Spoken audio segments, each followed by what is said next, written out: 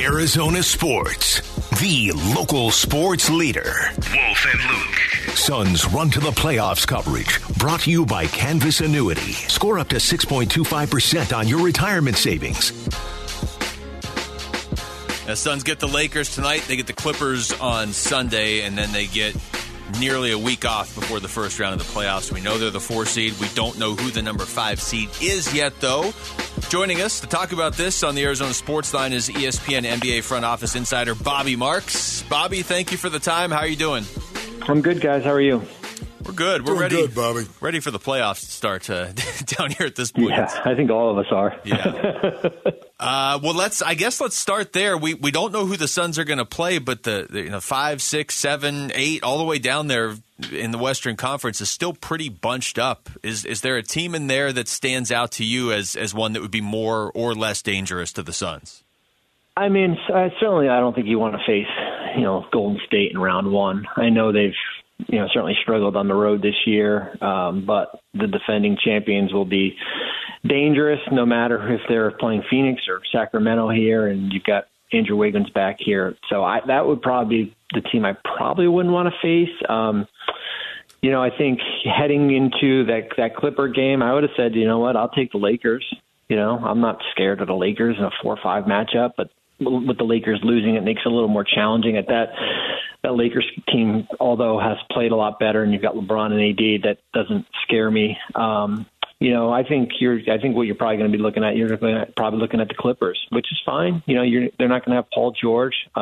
Likely, you've got Kawhi and Westbrook and pretty deep bench. But as you guys know, when we get into the playoffs, you're only playing 7, 8 guys here. So, I just think if the big thing is it just as we're getting into this weekend, just get there healthy.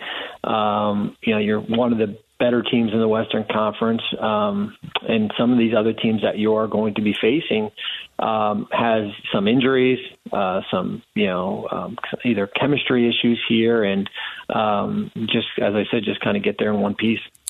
Bobby, when you get into the postseason, as you very well know, the game becomes a lot more physical, and because of that, do you think teams are afraid to play the Phoenix Suns in the postseason? Well, I think they're afraid probably because if they are, because Phoenix has got 2 probably top 10 players in the league, and Booker and Durant, and 2 closers. I mean, you need closers, and when you get to the playoffs here, guys that you can put the ball in their hands at the end of games, they do. So I don't know about afraid from a physicality standpoint here, but that's if I'm facing Phoenix, that's they're different than years before where maybe they're a little more balanced. Certainly with McHale and Cam and Crowder there. But as I said, all you need is 7 or 8 guys going into these playoffs if you stay healthy here, and they're dangerous. They're dangerous out. I know Durant's only been back, limited time here, but I'm not concerned about him one bit as far as, how many games he's been able to kind of sit out here. Talking to Bobby Marks, ESPN NBA front office insider. Bobby, one of the things that happened in last night's game was Chris Paul hitting a career-high 7 threes, and we were talking about this earlier. For how long Chris Paul has been in the league, for him to do anything that's new and is a career high, that's worth taking notice of. Just your thoughts on what Kevin Durant potentially does for Chris Paul. So much of the talk early was what he would do for Devin Booker, but he seems to be unlocking Chris Paul now, too. Oh, yeah. I mean, do you see with Kevin as far as guys are going to have to make shots? That's the beauty, because he'll probably see a lot more double teams here. They'll try to get the ball out of his hands. If you're moving the ball, you will be open, whether it be Chris or, Koji or, Terrence Ross or, Landry, some of these other Damian Lee, some of these other players. It's going to, it's almost like rewind back, I guess it was over a month ago when they had that Dallas game. I think that was Durant's, one of his first game. I think it might have been his first game here where you saw him and Devin can get you so far. But eventually it's going to come down to, I don't want to call Chris a role player because he's going to be in the Hall of Fame, but kind of your options 3 to 6, 3 to 7 to go out and kind of make shots. And that's going to probably be the difference when we get into playoffs. Bobby, what is your preference in regard to finishing seasons when you can't change your seeding at all anymore? How would you handle the last 2 or 3 games?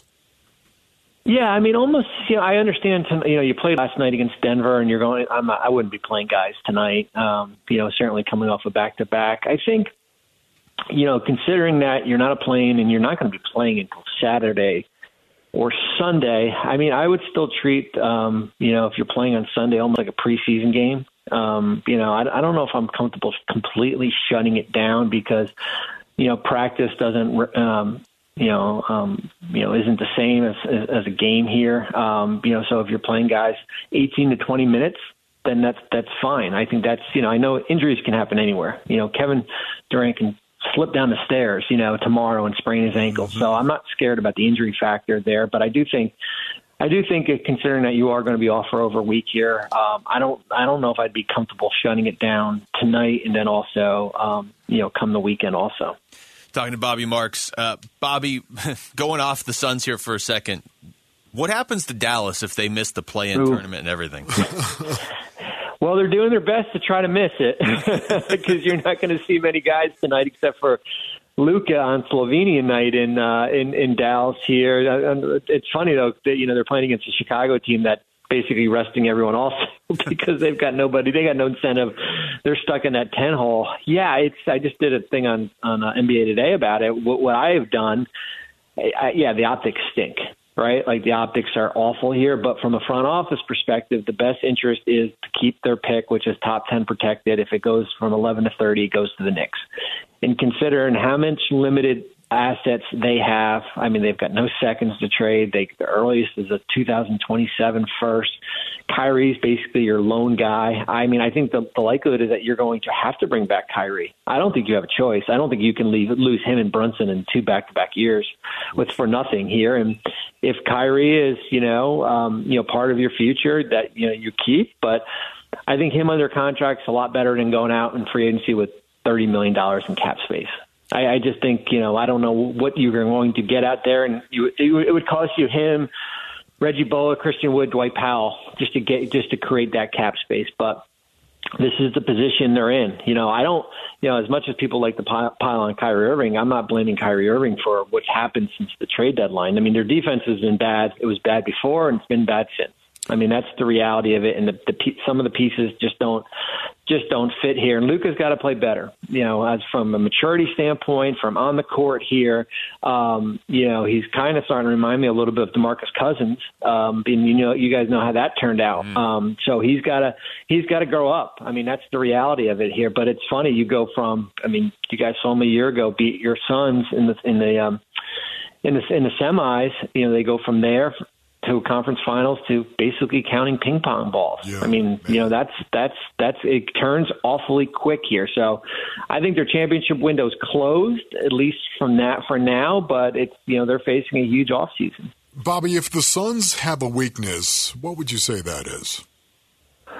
Well, I mean, I think if there's a weakness, it's basically tending to become perimeter oriented. And I know when you have Devin and you have when you have Chris and you have and Kevin, 3 of the better perimeter players, you kind of tend towards that. I think for them, the Ayton factor is going to be big, and I feel like we've talked about this for like 3 postseasons in a row. Like, don't forget about DeAndre Ayton. Right. Don't forget about him as far as the game slows down in the postseason here. He'll be able to kind of get you easy baskets around the rim here. So, I guess, weakness is at depth. But as I always said, playoffs, there's a difference between playoff depth and regular season depth. The regular season depth, you need 10 to 12 guys just to get you through. Playoff depth, you only need 8 guys. Bobby, great stuff as always, man. We always enjoy talking to you, and we appreciate the time. Thanks, Bobby. Thanks, guys. Appreciate it.